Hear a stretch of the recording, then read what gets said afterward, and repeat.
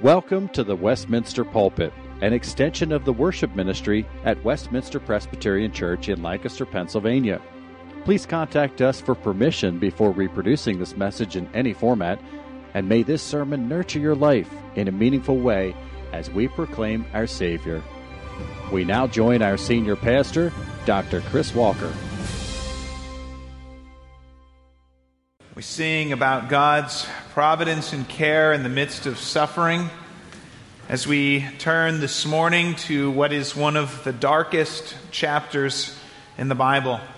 If you're just joining us today, we've been working through the book of Judges, and we've arrived now at the final chapters of this book, where the author of Judges is holding up two stories as a mirror for Israel to see themselves in the depth of their sin, while they live with no king in the land and everyone does what is right in their own eyes. Last week we looked at the first of these stories, which was almost comical in its moral tragedy, as Micah and the tribe of Dan attempted to worship the Lord, gain an inheritance, but they did so by disobeying and dishonoring God at every turn. This week we turn to the second story, in which the moral confusion of this period leads to deep wickedness and suffering. Some might even wonder, with all the beautiful passages in Scripture, we could be in Philippians or Romans, why do we have to look at a story like this in our time together? But this passage is included in God's Word for good reason, as I hope we'll see this morning. So we're turning to Judges 19, and I want to read just the first three verses of Judges 19, and then we'll turn to more of the action at the end of this chapter and into chapter 20. Well, let's start at the beginning of Judges 19. In those days when there was no king in Israel, a certain Levite was sojourning in the remote parts of the hill country of Ephraim, who took to himself a concubine from Bethlehem in Judah. And his concubine was unfaithful to him. She went away from him to her father's house at Bethlehem in Judah and was there for some 4 months. Then her husband arose and went after her to speak kindly to her and to bring her back. He had with him a servant and a couple donkeys, and she brought him into her father's house. And when the girl's father saw him, he came with joy to meet him. Now what follows in the next verses is an interplay of hospitality as the girl's father hosts him for 5 days and encourages him to stay. But eventually they leave on their journey, and not wanting to stay in a Canaanite city for fear of danger, they press on to the Israelite city of Gibeah. But no one takes them in, and they're camping out in the town square until a man from Ephraim, who's a stranger there, welcomes them into his home. And we're going to pick up the action at verse 22 as they're in the home of this man of Ephraim who's living in Gibeah. As they were making their hearts merry, behold, the men of the city, worthless fellows, surrounded the house, beating on the door. And they said to the old man, the master of the house, bring out the man who came into your house, that we may know him. And the man, the master of the house, went out to them and said to them, no, my brothers, do not act so wickedly. Since this man has come into my house, do not do this vile thing. Behold, here are my virgin daughter and his concubine. Let me bring them out now. Violate them and do to them what seems good to you. But against this man, do not do this outrageous thing. But the men would not listen to him. So the man seized his concubine and made her go out to them. And they knew her and abused her all night until the morning.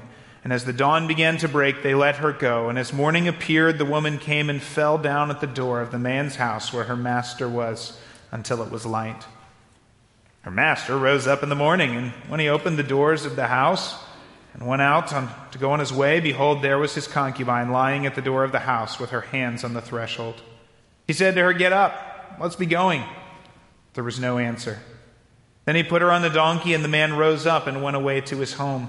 And when he entered his house, he took a knife, and taking hold of his concubine, he divided her limb by limb into 12 pieces, and sent her throughout all the territory of Israel. And all who saw it said, such a thing has never happened or been seen from the day the people of Israel came up out of the land of Egypt until this day. Consider it, take counsel, and speak. Then all the people of Israel came out from Dan to Beersheba, including the land of Gilead, and the congregation assembled as one man to the Lord at Mizpah.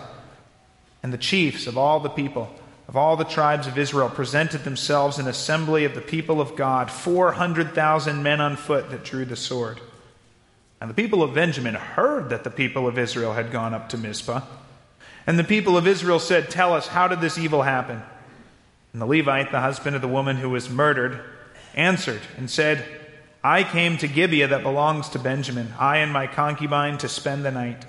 And the leaders of Gibeah rose against me and surrounded the house against me by night. They meant to kill me, and they violated my concubine, and she is dead.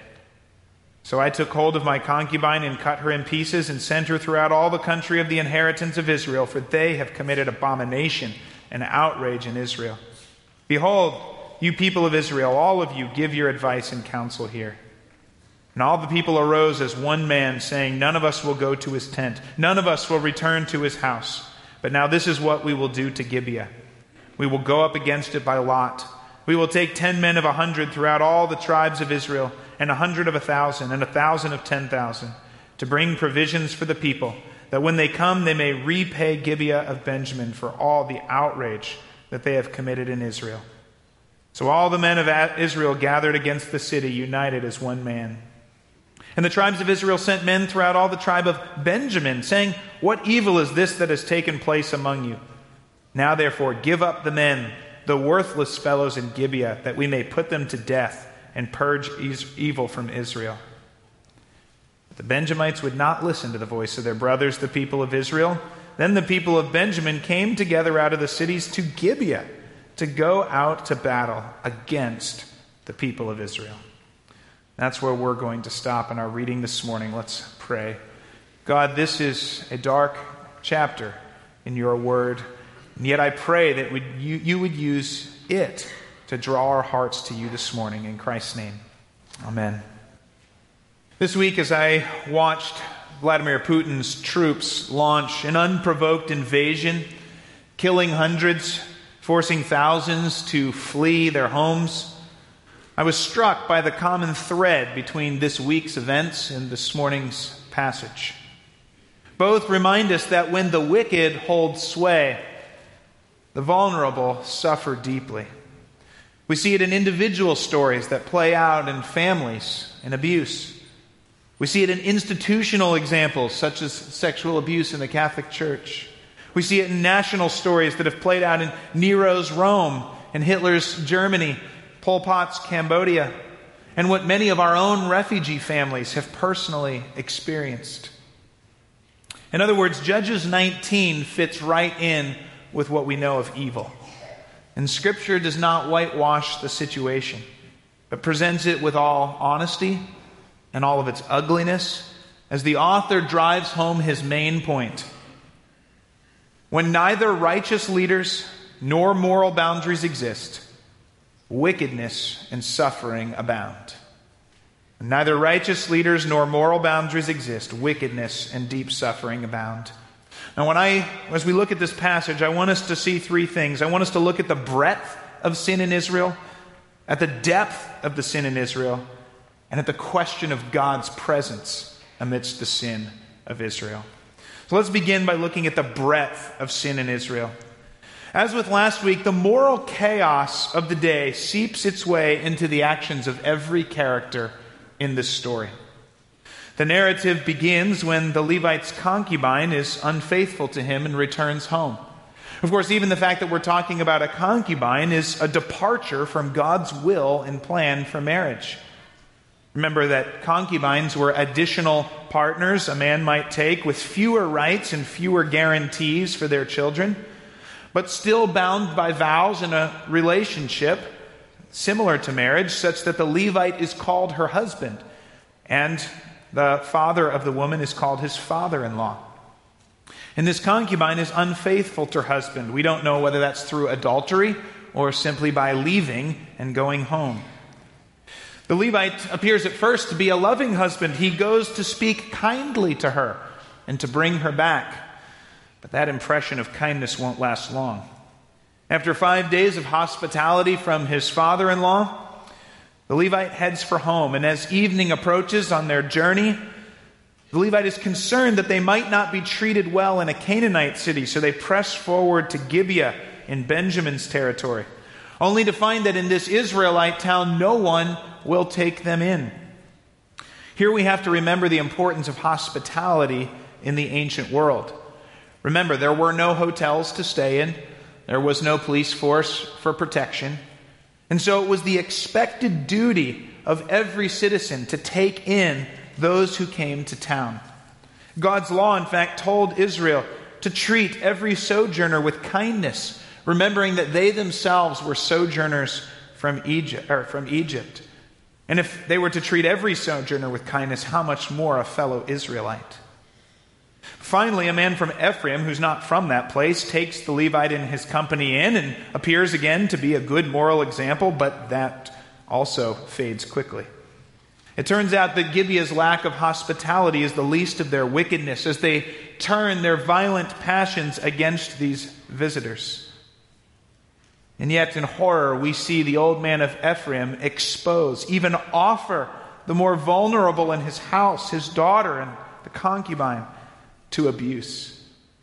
And we see the Levite's true colors come out. As to protect himself, he literally throws his concubine to the violent men. I think the full depth of the callousness of his selfish wickedness is exposed in verses 27 and 28, where he is said to rise up in the morning.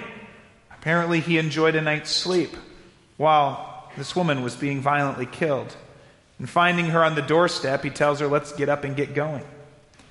I want you to notice that the text stops calling him her husband and starts calling him her master here.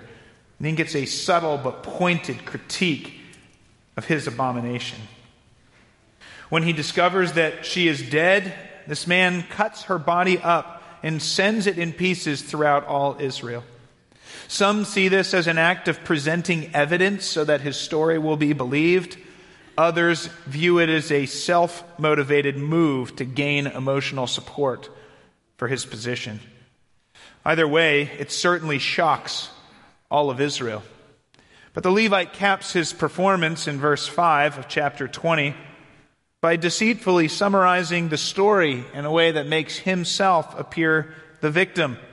As he says, the leaders of Gibeah meant to kill me, and they violated my concubine, and she's dead. Of course, completely whitewashing any responsibility he had in the situation.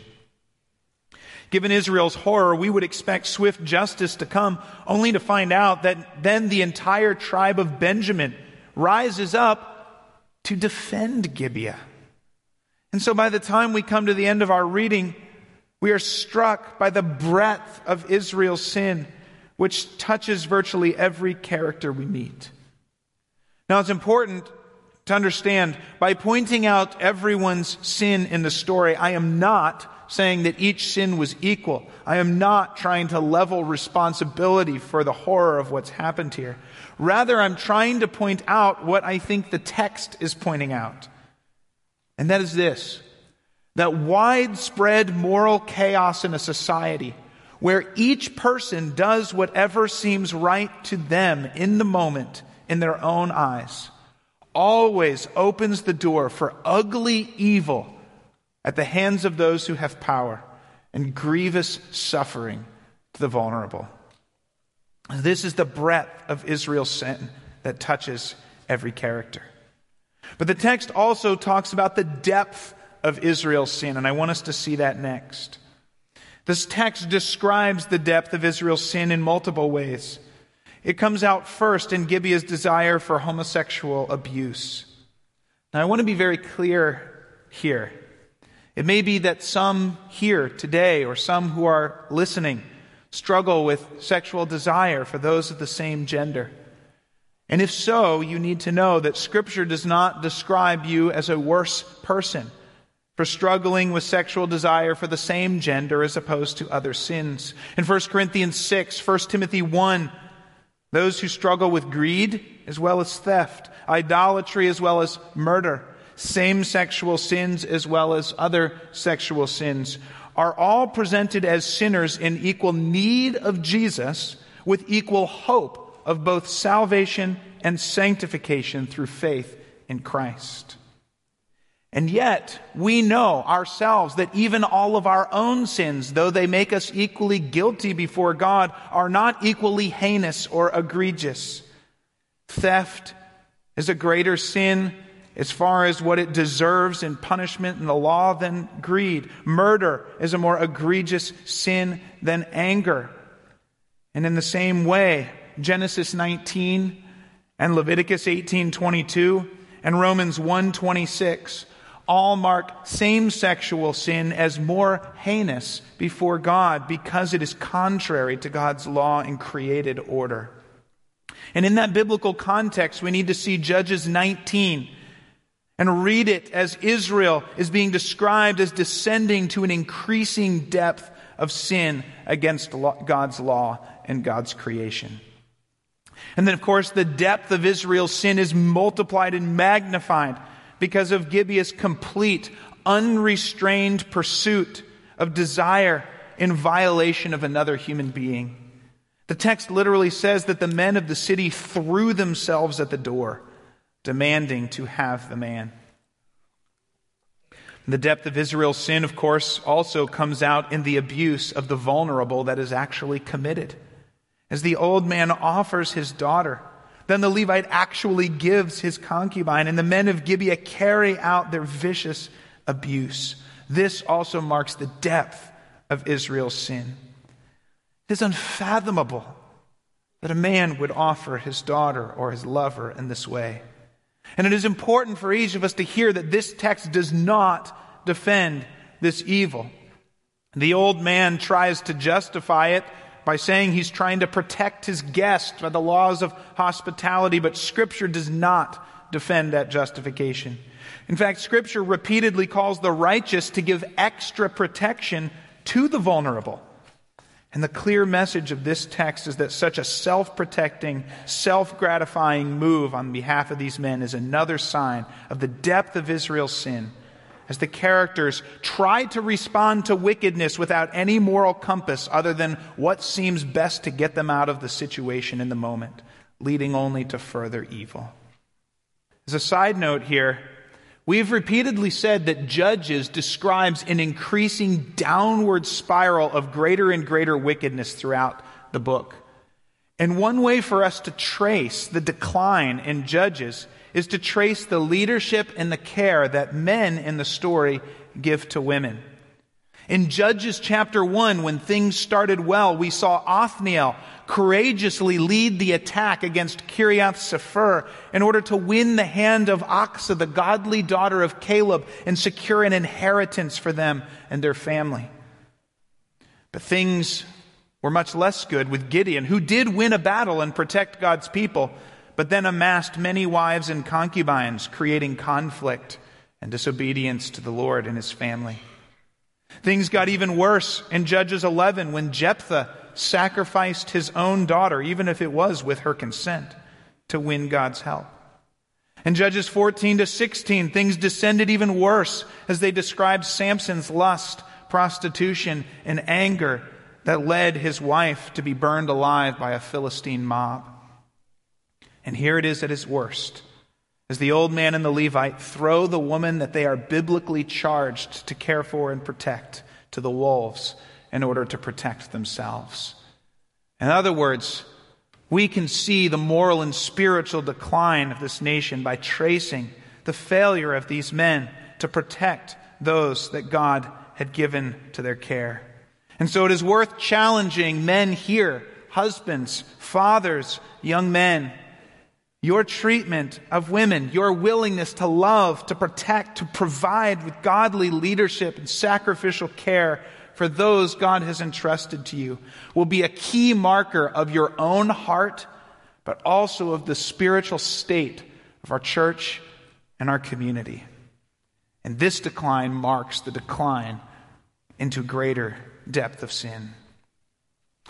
Well, then the text highlights the depth of Israel's sinfulness in one more way, through an intentional parallel between what happens here and what happened in Genesis 19. You may remember Genesis 19 and the story of Lot and the angels who visit him in Sodom, and the details of that story that played out so similarly to what happens here. Scripture frequently talks about Sodom as a height, an exemplar of depravity. And so for the narrator of this story to draw a specific comparison between Gibeah and Sodom is to say, Israel, do you see what has happened? You have descended into such wickedness that you, God's people who had God's law and God's word, have become as evil as Sodom. Again, do not let the absence of a statement like, and this was wicked in the sight of the Lord, fool you. Everything about this story frames it as wicked. Verse 1 frames the story as another negative example of what happens when everyone does what is right in their own eyes. And the narrator lets the wickedness of what happens here sit in front of our eyes, creating dismay and outrage. If there is any doubt as to what God thinks of these events, all we would have to do is turn to Hosea chapter 9, verse 9, and Hosea 10, verse 9, where twice in 20 verses, Gibeah is held up as the standard of wickedness, a role we often saw Sodom play. Israel is told that they should expect war to overtake them for their injustice, like it did Gibeah, for they have corrupted themselves as they did in the days of Gibeah. So this story intentionally highlights both the breadth of Israel's sin and the depth of Israel's sin in the days of the judges. But even if Scripture does condemn this sin, it leaves us with a significant question, doesn't it? Where was God in this story?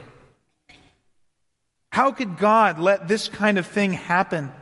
How do we think about God's presence in the face of this kind of wickedness? In his striking novel, Orbiting Jupiter, Gary Schmidt describes the suffering of 15-year-old Joseph, who was abused by his father, bounced around this foster care system, spent time in juvenile prison, and watched his girlfriend die at age 13. When Joseph comes to live with Jack, he attends Christmas Eve service with their family and hears the Christmas story for the first time.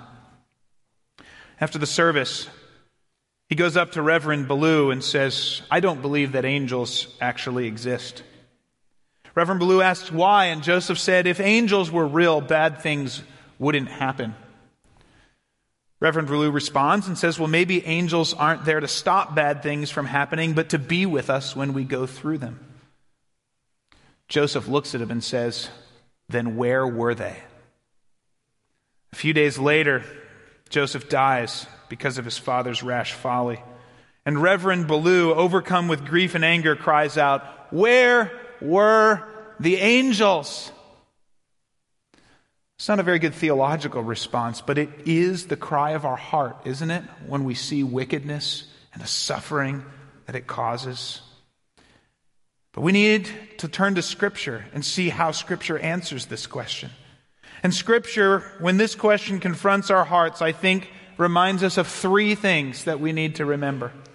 First, we need to remember that God is not the cause of sin and suffering. Sin is the cause of suffering and wickedness. James 1:13 reminds us that God does not lead anyone to sin. In fact, sin flourishes when God and His Word are rejected. You might notice, actually, if you were to read Judges carefully, that Judges 19 is the only chapter in this book where the Lord is never mentioned once. Wickedness flourishes when the Lord is absent and His Word is ignored.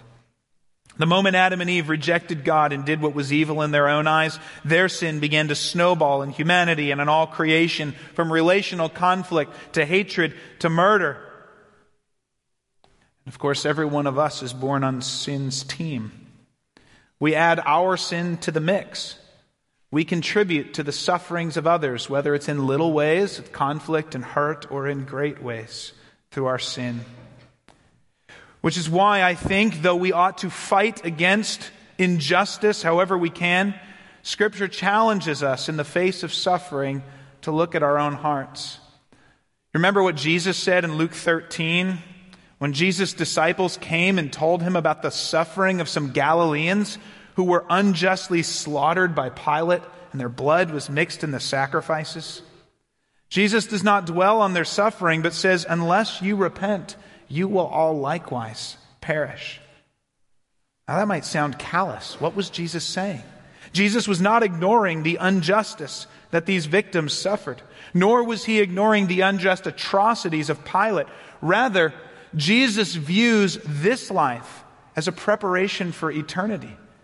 He views the sufferings of this life as just a foretaste of what we all will suffer apart from Christ, apart from God's presence, if we arrive before the judgment throne of God, standing on our own, deserving God's wrath. And so we need to remember that all suffering and wickedness is caused by sin, and that we ourselves deserve a suffering and punishment that this life will only be a foretaste of if we arrive before God's throne on our own. And this should make us realize the desperate need we have of a Savior. But the second thing God's Word calls us to remember is that God is perfectly just and does not turn a blind eye to evil. See, the guilt of all mankind does not erase the fact that some have committed particular and egregious wickedness. And God promises to mete out full justice against every evil. There will not be a single violation of any human being that will not receive the full weight of God's justice. Of course, we want to see that justice immediately. And sometimes we do see consequences come in this life, as we'll see in the next chapter next week. But Scripture never promises us that we will see God's perfect justice in this life. Rather, Scripture consistently promises that perfect justice will come on the last day. Maybe you might remember Psalm 73. In Psalm 73, the psalmist is struggling with injustice that's committed that doesn't seem to be punished. He says, in fact, I was envious of the arrogant. Violence covers them as a garment, but the wicked are always at ease. That's what it feels like in this life sometimes, doesn't it? But then the psalmist goes on, but when I thought how to understand this, it seemed to me a wearisome task until I went into the sanctuary of God. Then I discerned their end, how they are destroyed in a moment, swept away utterly by terrors. See, in this life, those who suffer wickedness against them are like the victims awaiting the day of trial, which the judge has set, and it will come. Because every evil and all wickedness awaits the day which is coming, when everyone will stand before the judgment seat of God and God's justice will be perfectly vindicated. So we need to remember the promise of God's perfect justice against evil and those committed. Then third, Scripture calls us in the face of suffering and evil to remember the character of God, which we can trust. We may not know why God allows this suffering. There are answers we do not get in this life. But there are answers we can rule out because of God's character. God is neither ignorant nor powerless against evil. He is perfectly sovereign over all things. He is the one before whom not a hair can fall from our head, nor a sparrow fall out of the sky, apart from His knowledge and His will. Nor is God failing to meet His promises in His Word. See, God in His Word tells us again and again and again that in this life we will suffer, and evil will still have sway in this world. Think of what Jesus said in John 16:33, in this world you will have trouble, but take heart, I have overcome the world. Nor can we say that God lacks care or keeps suffering at arm's length or is callous to our suffering. We dare not say that because our God refused to let us wallow in the consequences of our sin, but loved us so much that He sent His own Son into the world to endure the weight of the wickedness of earth and the full extent of His own wrath for our sake. To redeem His creation and His people with such a great salvation that on the last day, everyone who trusts in Jesus, who repents and turns to Him, will find every single tear wiped from their eyes. Death and mourning and crying and pain and all the former things will be wiped away. and all things will be made new as we dwell with our God, drinking from the waters of life, basking in His love and His presence and His righteousness forever. That's the promise of Revelation 21. See, Scripture is not silent on suffering. Scripture does not present some happy facade of how everything will be cheerful every moment if we just look to Jesus. It says in this life we will face the depth of evil. But whether it is the book of Job or the book of Habakkuk or passages like Romans 8, Scripture always brings us back to the character of God, who is sovereign, who is just, who is good, and who has endured through His own Son the fullest suffering for us, that justice and salvation and final joy will be ours if we trust in Him. These truths may not give us every answer we want, but as Tim Keller has said, it gives us the answers we need to trust Him and live for Him through whatever He sends our way. Well, let me conclude with one more comment. What should we go away thinking and feeling after reading a chapter like this? Two things. First, a story like this should renew our hatred of sin and Satan and evil. It should encourage us to oppose and to pray against sin and evil wherever we see it in the world around us.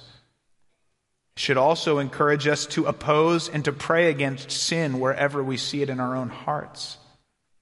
Because our sin takes the side of evil and contributes to the suffering of those around us too. And I think the psalmist gives us the perfect example of how we're to pray and think and feel in Psalm 139. In verses 19 through 24, he writes this, "Oh, that you would slay the wicked, O God! Do I not hate those who hate you, O Lord?" And isn't that what we feel when we read a story like Judges 19? But then the psalmist goes on immediately after that verse and says, "And search me, O God, and know my heart. Try me and know my thoughts. See if there be any grievous way in me, and lead me in the way everlasting." So that is our prayer, to hate and pray against evil and wickedness in Satan's work in the world, but also to pray that God would show us any sin and evil in our own hearts and lead us in the way everlasting. And finally, a story like this should make us long for Christ and our heavenly home with Him. You know what it's like to be on one of those vacations that goes wrong, right? You know, the cabin leaks. You can hear mice scurrying while you're trying to sleep. The attraction you planned to visit is closed for maintenance. And then the stomach bug hits with a vengeance. We've all been there, right? And what do we feel? The more things go downhill, the more we just want to go home. We want to be in our own beds to sleep. We want to rest where it's safe. And in a similar way, the darker the sin and the evil and the suffering of this life, the more our hearts long for and look forward to that day when we will come home to be with our Savior. I imagine a godly Israelite reading Judges 19 and weeping at what God's people had become, longing for a king in Israel who would reconcile them to God and lead them in repentance and righteousness before the Lord. But of course, that's just what we found in Jesus, who came as that king. And you remember Jesus' words that we read earlier in this service from John 14. "Let not your hearts be troubled. Believe in God. Believe also in me. In my Father's house are many rooms. If it were not so, would I have told you that I go to prepare a place for you? And if I go to prepare a place for you, I will come again and take you to myself, that you may be where I am also." That's the hope offered through Christ. If you do not know Jesus Christ this morning, if you've not personally trusted your heart to Him, come to Him and find rest and hope for your souls. And if you do know Him, then in the face of the remaining darkness that's still around us, rest in Him and find in Him the guaranteed hope that awaits that final day of both justice and salvation. It's just around the corner. It's coming in His time, and it's all that we need. Let's pray.